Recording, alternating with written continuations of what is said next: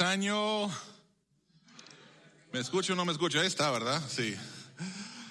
Es un gusto estar aquí con ustedes nuevamente. Habíamos pasado algunos fines de semana sin vernos, y el poder estar aquí juntos adorando con ustedes, saludándonos. Siempre yo creo que es la mejor manera de comenzar el año. Es el primer domingo del 2024. Qué increíble que estamos aquí. Estamos comenzando el año tomando buenas decisiones, y quizás parte de tu compromiso de este año era: yo quiero ser más constante en la iglesia, yo quiero comenzar el año bien. No sé, yo quiero buscar los propósitos de Dios para mi vida, y si eso es tu caso, yo los felicito por esa decisión. Creo que es la mejor que puedes tomar. Pero quiero hacerles una pregunta. A mí me gusta interactuar, pero ¿cuántos de ustedes comenzaron el calendario del 2023, es decir, el año pasado, con algo que querían cambiar? Aquí tenemos el calendario del 2023. ¿Cuántos comenzaron el 2023 con algo que querían cambiar? Dijeron: yo quiero hacer algo diferente. ¿Alguien tenía un propósito del año pasado? O sea, querían bajar de peso, querían quizás salir de deuda, empezar a ganar un poquito más, querían, conseguirse algo, cambiar su actitud, dejar de gritar tanto a sus hijos. No sé qué haya sido tu caso. Yo creo que muchos empezamos con eso. ¿Cómo les va? ¿Cómo les fue? Bien.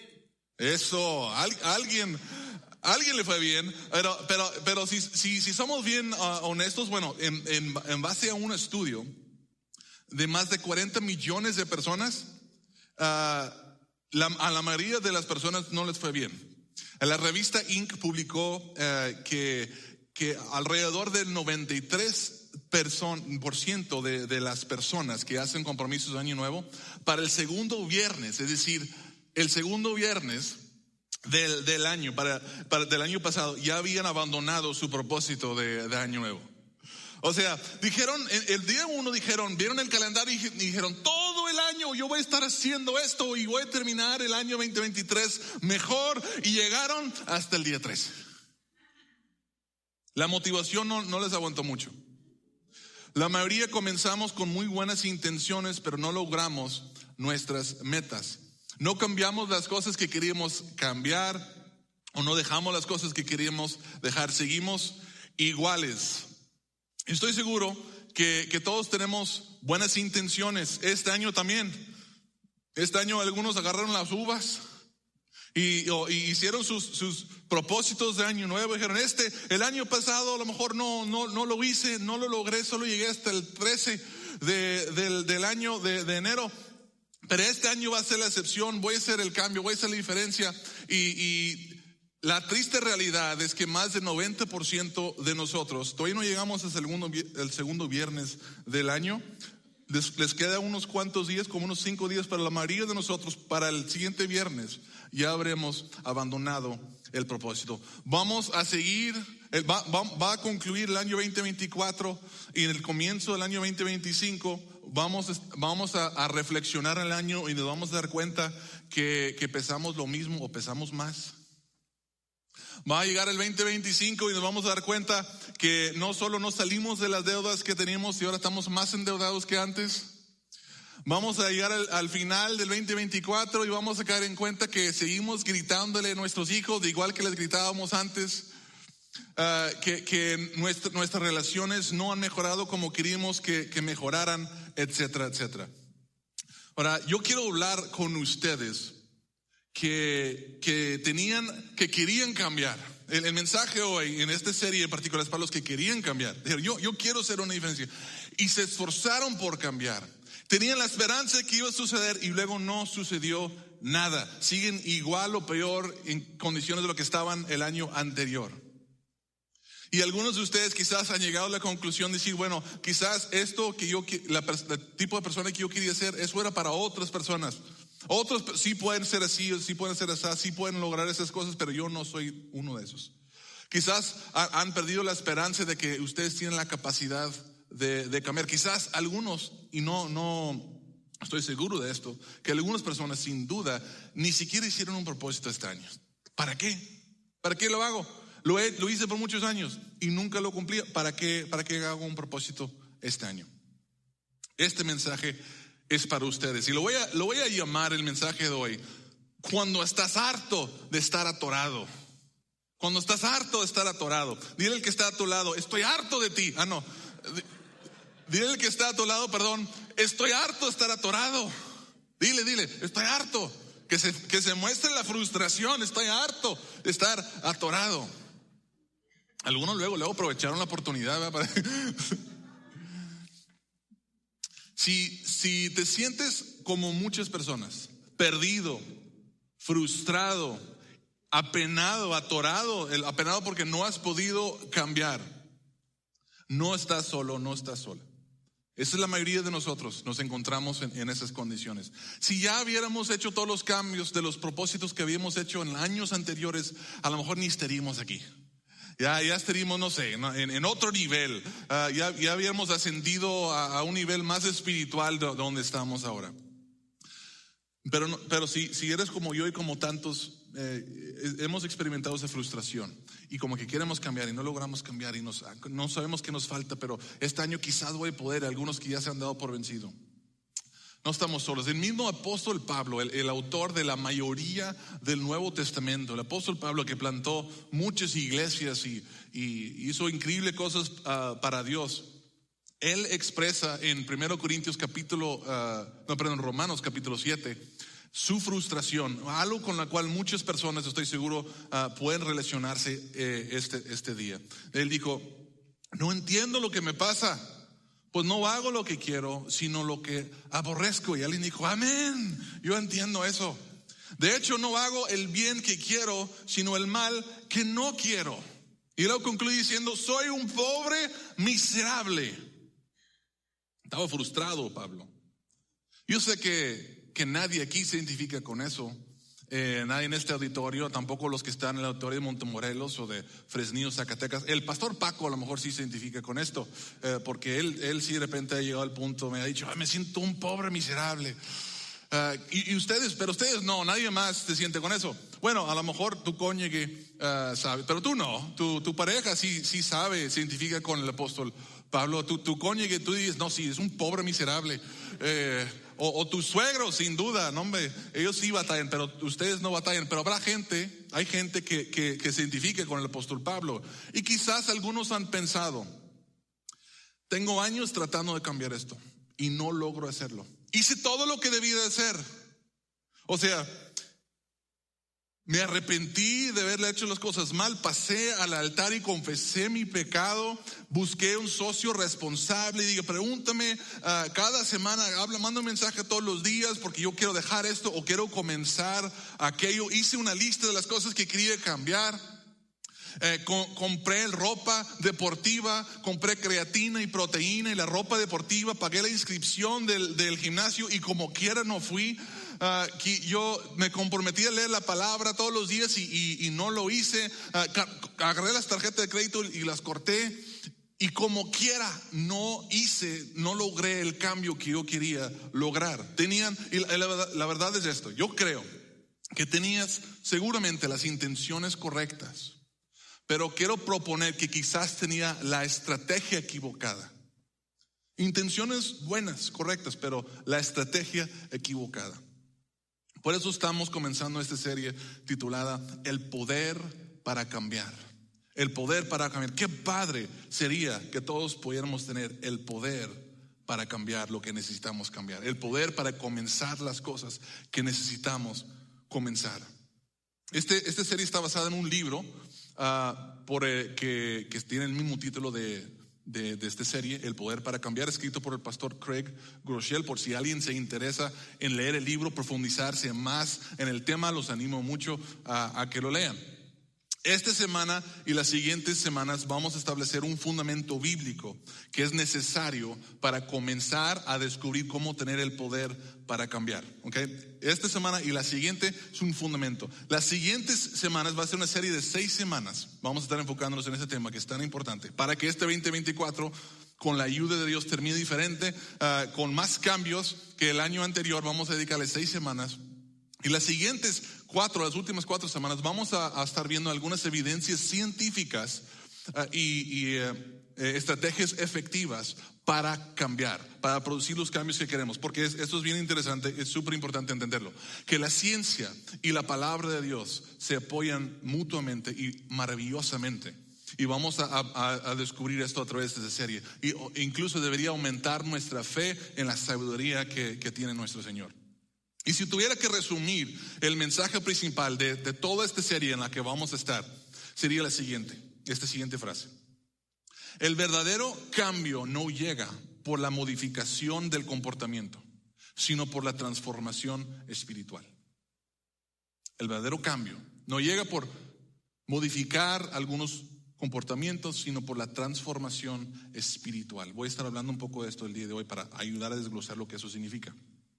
Pero el cambio verdadero no es un cambio exterior, es un cambio interior. Y si logramos hacer el cambio interior, que es un cambio espiritual, si logramos cambiar nuestro corazón y alinearnos con el corazón de Dios y que sea lo que Dios quiere que sea y lo que necesitamos que sea, los cambios exteriores van a llegar naturalmente y necesariamente, pero comience con un cambio en el interior. Hace como 7 años yo quería un cambio. Yo quería cambiarme en un jeepero. ¿Saben qué es un jeepero? Un jeepero es una persona que tiene un jeep. Para ser un jeepero hay algunas cosas que tienes que hacer. Número 1, tienes que tener un jeep. Si no tienes un jeep, y yo no tenía jeep, entonces yo me encontraba un dilema. Yo quería ser jeepero, pero no tenía jeep. Pero no es lo único. También, para ser un jeepero, tienes que saludar a todos los otros jeeperos. Es una regla. Cuando pasas por la calle, todos los otros que tienen jeep y tú vas en tu jeep, tienes que saludarlos a fuerzas, los conozcas o no. Otra regla es que si eres para ser jeepero, tienes que meterte en situaciones muy difíciles de salir en tu jeep, nada más porque sí, no porque es necesario, pero tienes que meterte en esos, atorarte casi, porque si no es una de las reglas, tienes que hacerlo. Otra regla es que si te topas con otro jeepero que está atorado, tienes que ayudar a sacar el jeepero, lo conozcas o no. Es una regla, para ser parte del club de los jeeperos lo tienes que hacer. Pero no puedes tomar fotos porque nadie debe saber que los jeeps se atoran. O sea, es solo entre los que están dentro del club lo saben. Pero bueno, yo quería ser jeepero y para ser jeepero tenía que conseguir un jeep y yo no tenía. Entonces me salió una oportunidad hace 7 años, una muy buena oferta y la aproveché. Conseguí mi jeep. Aquí está una foto de yo con mis niñas el día que compré el jeep. Estaba viejita. Era como un jeep proyecto que le iba a tener que meter y todo, me lo conseguí súper económico. Digo, para que vean que sí era 7 años, porque esos son mis 2 niñas que están grandotas ahora. Estaba bonito por fuera, la pintura, llantas nuevas, en buenas condiciones. Pero resultó que la encerada, la pintada y las llantas nuevas, los cambios que le hicieron para vendérmela, no cambiaba el problema que tenía adentro. Lo que resulta es que la persona que me la vendió había dado una limpiada por abajo y pintó todo el chasis para cubrir que estaba todo lleno de óxido. Entonces yo compré el Jeep y descubrí que la chuleada que le dieron por fuera no corregía los problemas que tiene el interior. Y descubrí que algo bonito por fuera, algún cambio superficial no te lleva muy lejos. Sigue creando problemas. O sea, da el gatazo, como dicen, pero hasta ahí llega, empieza. Después hay problemas. Después lo tuve que vender a alguien más que quería un proyecto más grande que yo. Yo no soy tan capaz para eso. Y así es como muchos de nosotros tratamos de cambiar nuestras vidas. Nos enfocamos en los síntomas visibles, las cosas de afuera, cosas superficiales, y tratamos de cambiar algunos comportamientos. Y pensamos que eso nos va a llevar a la transformación que estamos buscando, pero la verdad no funciona así. Un cambio superficial, una encerada, una pulida, una buena lavada, eso no cambia lo que está adentro. Se ocupa algo más profundo, algo más en serio para cambiar lo que hay adentro. Pero si logramos cambiar lo que hay adentro, lo de afuera y los síntomas necesariamente cambian, naturalmente cambian. Por eso el apóstol Pablo dijo, después de decir que es un pobre miserable, soy un pobre miserable, ¿quién me librará de este cuerpo sujeto a la muerte? ¿Quién me librará de esto exterior que está sujeto a la muerte? Gracias a Dios por medio de Jesucristo nuestro Señor. Pablo dijo, no es cambiar mi comportamiento, es una transformación más profunda. Es Jesucristo nuestro Señor que va a traer el cambio que yo quiero. ¿Qué es la respuesta para el cambio que necesitas tú y yo? Jesucristo nuestro Señor. Esta semana quiero mostrarles cómo nosotros como cristianos muchas veces tratamos de arreglarnos y cambiar las cosas que queremos cambiar de la manera equivocada. De hecho, hay 3 mentalidades. 2 están equivocadas, que son las más comunes. 2 están equivocadas y una es la correcta. Yo quiero que ustedes me ayuden a descubrir cuál es la correcta y cuál es la equivocada, ¿sale? La primera mentalidad de la que quiero hablarles es esta: Dios, luego yo. La mentalidad de Dios, luego yo. Esta mentalidad dice: Dios es quien me llama, Dios es quien me elige, Dios es quien me salva.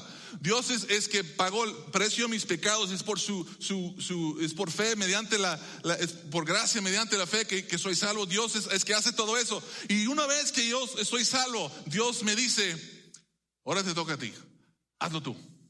Todo lo que sigue es tu responsabilidad. Esa es una mentalidad que muchas personas tienen. Muchos creemos esto, conscientemente o no. De hecho, si les soy honestos, esta es la mentalidad que yo batallo con esto. Como que yo sé, y muchos podemos saber, pues yo no puedo pagar el precio de mis pecados, solo Dios puede hacer eso. ¿Cómo voy a hacer eso yo? Pero una vez que creo en Jesús y soy salvo de mis pecados, entonces si Dios quiere hacer algo bueno en este mundo, si quiere transformar mi vida, eso sí me va a tocar a mí.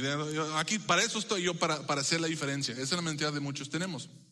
Mostramos esta manera de pensar cuando decimos cosas como: estoy tratando de controlar mi temperamento. Estoy tratando de dejar de maldecir o decir groserías. Estoy tratando de dejar la lujuria. La lujuria, no es una otra palabra. La lujuria. Es un nuevo pecado. Estoy tratando de pasar menos tiempo en mi celular, en las pantallas. Estoy tratando de hacerlo. ¿Qué dicen? ¿Crees que esa es la mentalidad correcta? No es la mentalidad correcta, es la equivocada. Dios y luego yo no es la mentalidad correcta. La siguiente mentalidad es Dios y yo no. Dios sí y yo no. La primera mentalidad se enfoca en nuestra responsabilidad de transformarnos. Esta mentalidad quita toda la responsabilidad de nosotros y lo pasa totalmente a Dios. No es mi responsabilidad, es la responsabilidad de Dios. Como Dios es quien me salva, Dios, así como Jesús pagó el precio de mis pecados, Jesús es el único responsable de transformarme. Por ejemplo, los que tienen esta mentalidad piensan o dicen cosas como esto: yo me quiero casar con un hombre o una mujer que ama a Dios, es esa persona ideal para mí. Entonces yo me voy a quedar aquí en mi casa sin prepararme para el matrimonio, sin buscar a nadie ni hacer nada para atraer a las personas, y voy a esperar que esa persona toque la puerta de mi casa y me proponga el matrimonio, porque es de Dios, no yo. Totalmente Dios y no yo. Esas personas dicen cosas como: yo quiero un mejor trabajo. Entonces dejan su trabajo y dicen: pues como dejé mi trabajo, tengo que volver a vivir en la casa de mis papás, y regreso a la casa de mami y papi, y me voy a pasar todo mi tiempo acostado en la cama jugando videojuegos, esperando que Dios mande a la persona ofreciéndome el trabajo de mis sueños, ahí en mi cama, que me encuentre jugando Xbox o PlayStation. Esas personas dicen cosas como: sé que no debo comer así o ver estas cosas o ser tan egoísta, pero sigo sintiendo las ganas de serlo. Y como Dios no me la ha quitado y me sigue presentando oportunidades para hacerlo, entonces lo voy a seguir haciendo. Porque es la responsabilidad de Dios transformarme. Estas personas son los que gastan más dinero de lo que ganan, se endeudan y luego salen y compran el boleto de lotería y se lo dedican a Dios. Dios, tú me vas a sacar de esta. Yo no voy a hacer nada para arreglar mi situación, ser responsable con mis finanzas, porque es tu responsabilidad salvarme de esta. ¿La correcta? No. Estas dos mentalidades están erróneas. La mentalidad correcta es la siguiente. ¿Listos? Dios a través de mí. Es Dios en mí, a través de mí. Pablo llegó a esta realización y él nos dice cómo esto funciona. Quiero leer este siguiente pasaje con ustedes y que veamos un poco el proceso del pensamiento de Pablo aquí.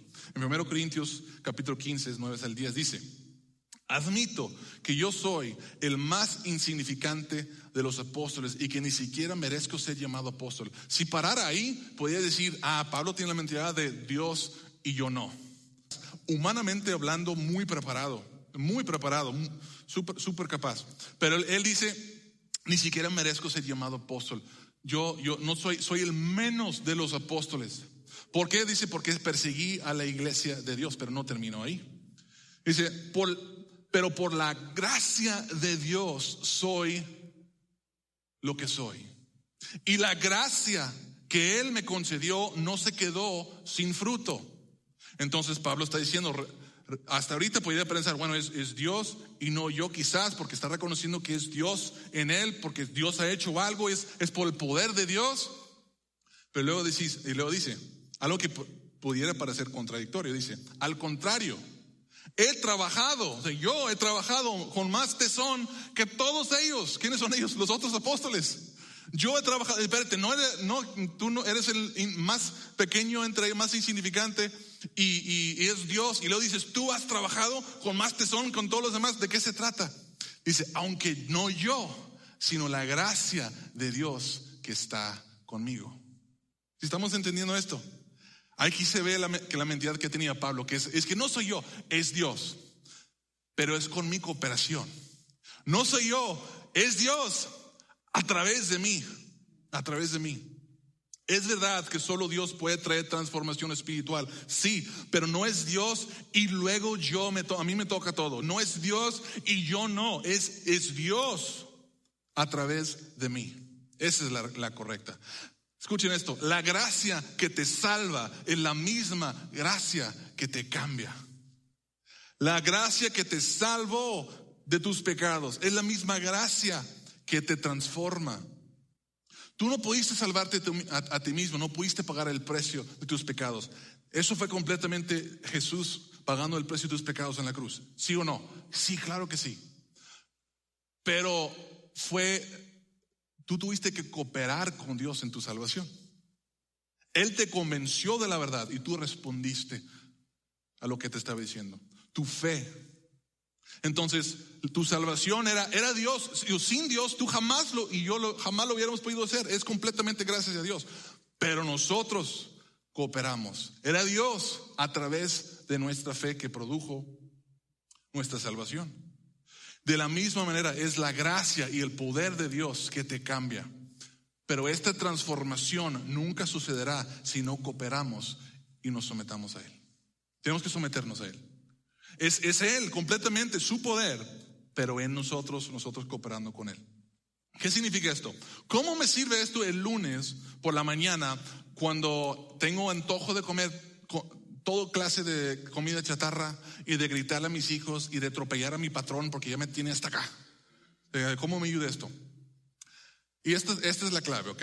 Es algo profundo, así que necesito que presten atención. La transformación espiritual, ¿ok? La transformación espiritual tiene que ser espiritual. Así que está difícil de entender. Pero la transformación espiritual tiene que ser espiritual. En otras palabras, tiene que venir a través del Espíritu y el poder de Dios y no tu propia determinación.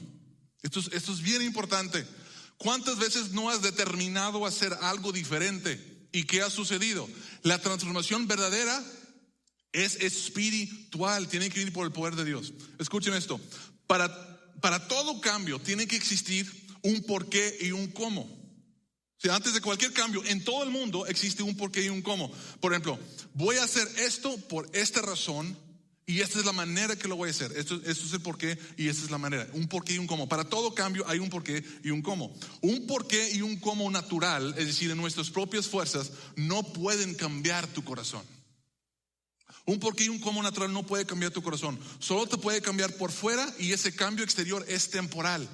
Si alguna vez has intentado hacer un cambio y fue temporal que lo lograste, es porque hiciste un cambio en tus propias fuerzas para cambiar algo por fuera y no perduró.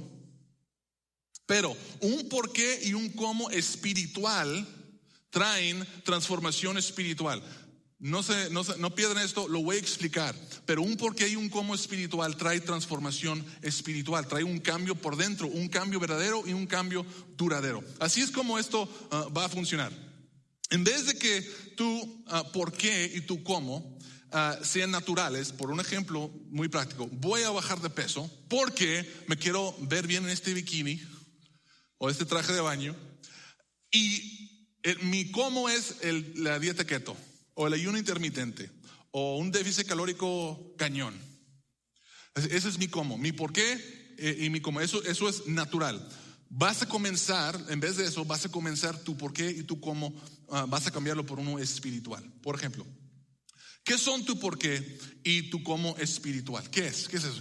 ¿Qué sería tu por qué y tu cómo espiritual?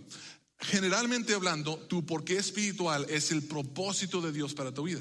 Es decir, tu por qué espiritual tiene que estar cumpliendo el propósito que Dios tiene para tu vida, ¿ok? Y tu cómo espiritual, vamos a hablar de eso hoy, más que nada. Y tu cómo espiritual, vamos a hablar de eso en las próximas semanas. Pero tu cómo espiritual es el poder de Dios a través de ti. Eso es tu cómo. Ahora, ejemplo de cómo funciona tu por qué espiritual. Aquí nos vamos a enfocar el resto del mensaje. Tu por qué espiritual, si es el propósito de Dios para ti, entonces, ¿qué es el propósito de Dios para ti? Si sabes un poco de esto, le dices, es obvio. Pero el propósito de Dios para tu vida es que tú ames a Dios con todo lo que eres y amas a otros como a ti mismo. Eso sería el propósito, porque eso lleva gloria a Dios. Tu propósito es llevar gloria a Dios. La manera que llevamos gloria a Dios es amando a Él y amando a otros, ¿okay? Eso es tu por qué general de tu por qué espiritual. Ahora quiero dar unos ejemplos específicos. Entonces, ¿por qué quieres bajar de peso o comer más saludable o empezar a hacer ejercicio? No es para ser la envidia de todas, para que esas fotos en Instagram lleguen a miles de likes y puros fuego y chiquita y todo eso, no. Tu por qué espiritual para bajar de peso, comer más saludable o hacer ejercicio es que tú quieres amar a Dios cuidando mejor el cuerpo que Él te dio. Pudiera ser porque quieres servir a Dios y a otros mejor y por más tiempo.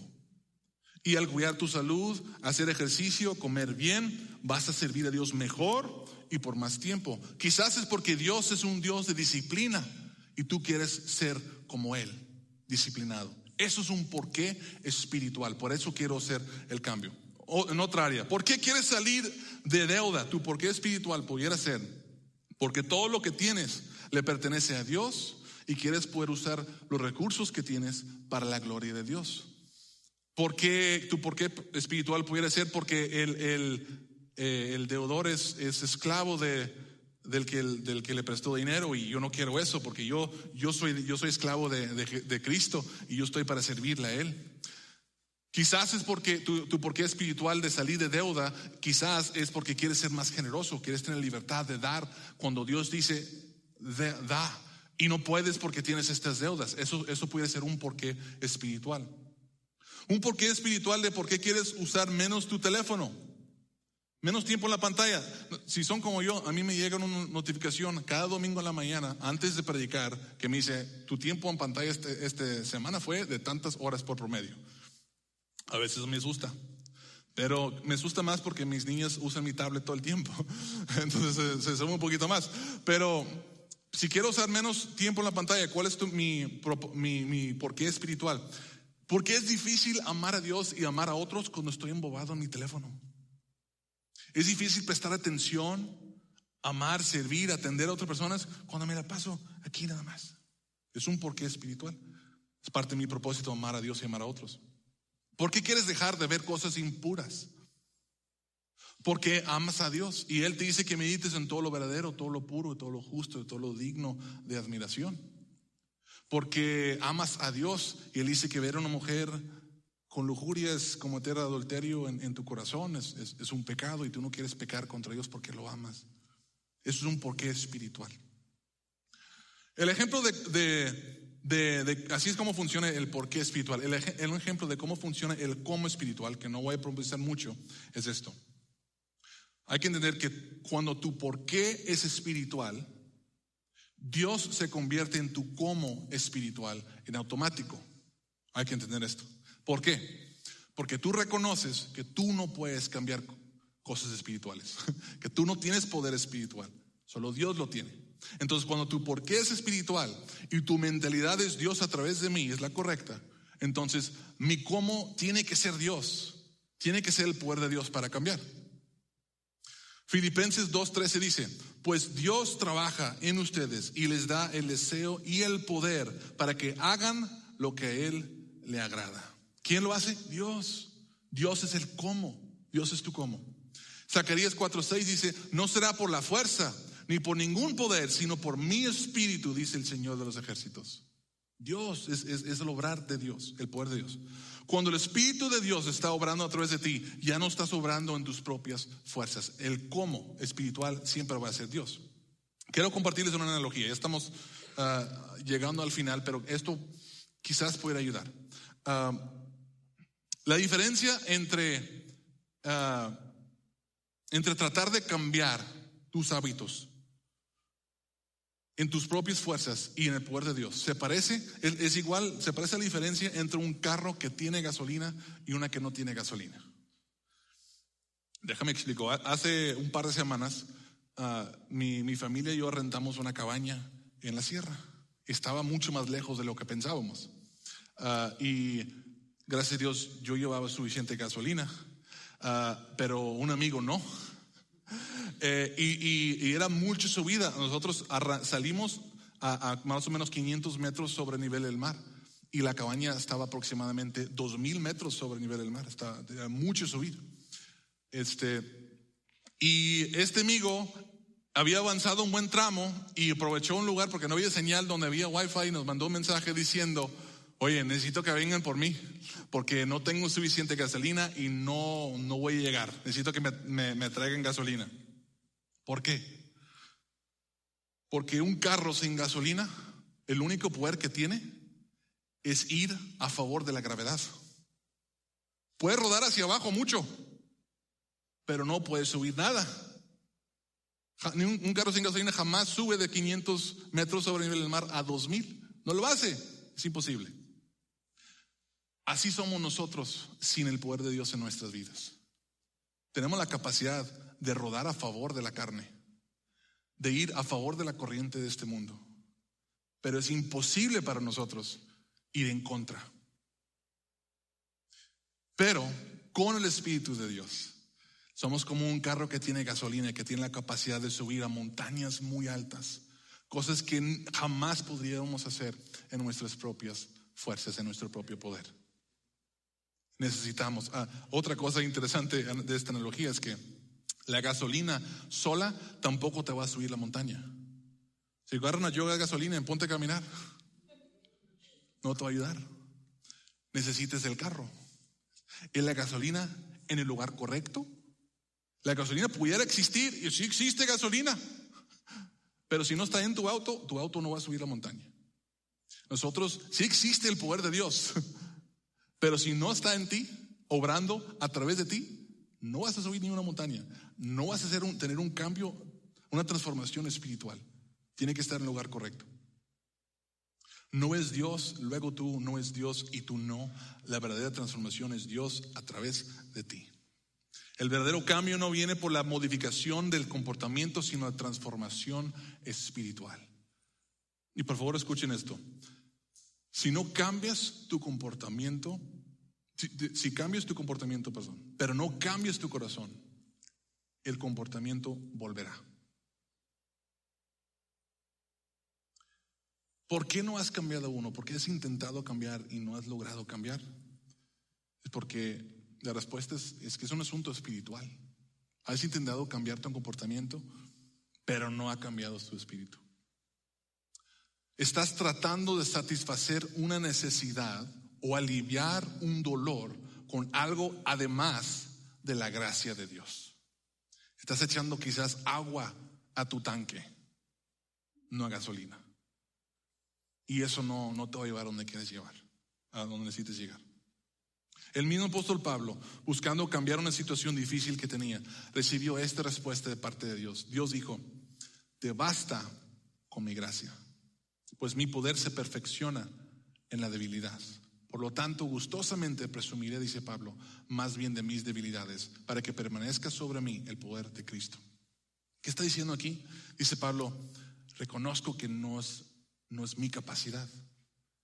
Yo soy completamente incompetente e impotente para cambiar, para tener una transformación espiritual. Entonces no soy yo, es Dios, es su gracia. La misma gracia que me salvó es la gracia que me transforma. Así que yo reconozco que no soy yo. Yo necesito su poder en mí, a través de mí, para experimentar la transformación. Si necesitas cambiar algo, si tú tienes una debilidad, quizás te avergüenza de que por mucho tiempo no lo has podido dejar, recuerda que en tu debilidad se perfecciona su poder, que su gracia es suficiente. La misma gracia que te salvó es la gracia que te transformará. Así que es bueno reconocer, como Pablo, yo soy débil. No me avergüenzo de mi debilidad, sino me regocijo en su poder, en su capacidad.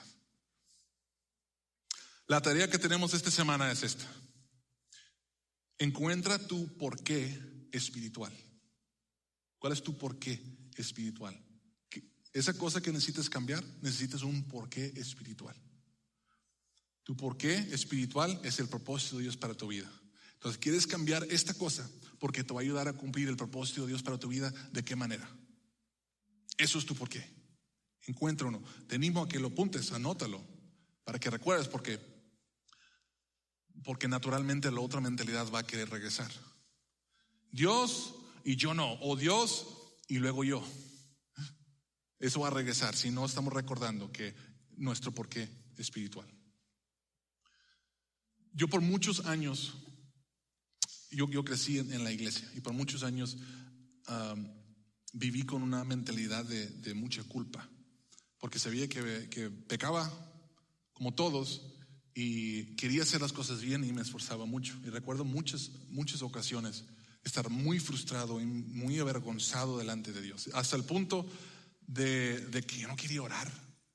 Mejor le sacaba la vuelta a Dios de la vergüenza que yo sentía, porque Dios ya vine 10, 15, 30 veces por lo mismo y no lo dejo atrás. ¿Para qué? O sea, ¿con qué cara vengo a pedirte perdón otra vez y pedirte ayuda? Y decía, simplemente le voy a demostrar a Dios que yo voy a cambiar. Yo puedo, yo voy a cambiar. La mentalidad de Dios, primero Dios y luego yo. Pero no fue hasta que entendí que es la gracia de Dios que me salvó, es la misma gracia que me transformará, que es el poder de Dios en mí, que yo necesito esa gasolina donde debe estar, en mi tanque. Necesito el Espíritu de Dios en mí para cambiar. Y fue cuando empecé a cooperar con Él para ser lleno de Él que comencé a descubrir el poder para cambiar. En las siguientes semanas vamos a hablar mucho más de esto, porque no termina aquí, eso es solo el comienzo. Pero lo más esencial que necesitamos para cambiar es una relación con Dios por medio de Jesucristo. Porque sin eso, el cambio espiritual es imposible. Ni siquiera tenemos un lugar donde comenzar. Ni siquiera tenemos gasolina para echarle el auto. Así que yo quiero animarlos el día de hoy que aprovechen de la gracia que Dios sigue extendiéndonos. Dice la palabra que todos estamos apartados de Dios porque todos hemos pecado. Y que la paga de nuestro pecado es la muerte. No solo una muerte física, sino una muerte espiritual, lo cual es separación de Dios por toda la eternidad. Pero también dice la palabra que Dios amó tanto al mundo que dio su único hijo, quien murió en una cruz y posteriormente a los 3 días resucitó de la muerte. Y dice que todos los que creen en Él no se perderán, sino que tendrán vida eterna. Se comenzará una transformación espiritual en su interior. Y no hay nada que tú y yo podamos hacer para ganar eso.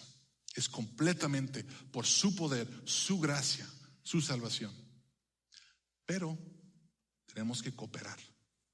¿Qué es lo que nos toca poner a nosotros? Nuestra fe. Nuestra fe es confiar en Él. Yo creo que soy un pecador, pero creo que Jesús es mi Salvador, que pagó el precio de mis pecados, que resucitó al tercer día, y yo lo confieso como mi Señor y Salvador. Y yo creo que Él me salva de mi pecado y creo que gracias a Él puedo tener nueva vida. Tenemos que cooperar. Y si tú no has hecho esto, yo quiero animarlos, empezando el año, empezando esta serie, que tomen la decisión más importante, la decisión sin la cual nada de esto va a funcionar, es que reciban la gracia y el poder de Dios para el perdón de tus pecados, para vida nueva. Así que si hay alguien aquí que quiere tomar esta decisión el día de hoy, mientras yo estoy orando por ustedes, yo los animo a que hablen con su Creador y que le digan algo como esto: yo no puedo orar por ustedes. Es una decisión, es tu fe, es entre tú y Dios. Tú tienes que decirle algo: yo reconozco mi pecado, reconozco mi necesidad de ti, creo en Jesús, creo que pagó el precio de mis pecados y resucitó, y yo lo confieso con mi Señor. De ahora en adelante yo lo voy a seguir. Haz una oración así, haz un compromiso con el Creador del universo y tú serás salvo. Así que permíteme orar por ustedes mientras ustedes hablan con Dios, mientras piensen en su porqué espiritual, y vamos a comenzar el año de la mejor manera. Vamos a orar. Padre, te damos gracias por tu palabra que nos desafía, que nos reta. Gracias porque hoy estuvimos escuchando acerca de que tu gracia es suficiente y no es necesario vivir en la culpa o la vergüenza, porque se supone que debemos a todos reconocer que somos débiles y que sin tu poder en nuestras vidas no podemos cambiar y no podemos ser nada, mucho menos podemos ser salvos. Padre, yo te pido que nos ayudes a recibir esa gracia que tú tienes para nosotros. Te pido por las personas que están aquí, que nunca han puesto su fe en Jesús como su Señor y Salvador, que no lo han confesado, que hoy sea el día de salvación para ellos, en la que ellos reconozcan su necesidad de Él y lo confiesen como su Señor y Salvador, dejando atrás su vida, siguiendo a Jesús como el Rey de sus vidas de ahora en adelante. Aumenta su fe en ellos para que ellos puedan hacerlo, Padre. Los has amado, has pagado el precio por ellos, los has llamado, Padre, que hoy sea el día que ellos respondan a todo lo que has hecho por ellos, por todos nosotros. Gracias por la salvación y vida nueva que traes. Te pido también, Padre, que nos ayudes a encontrar nuestros porqué espiritual para poder ser transformados por medio de tu poder. Sigue enseñándonos a través de esta serie de mensajes cómo quieres que vivamos y qué es lo que quieres que hagamos, Señor. Te amamos y pedimos todo esto en el poderoso y precioso nombre de Jesús. Amén.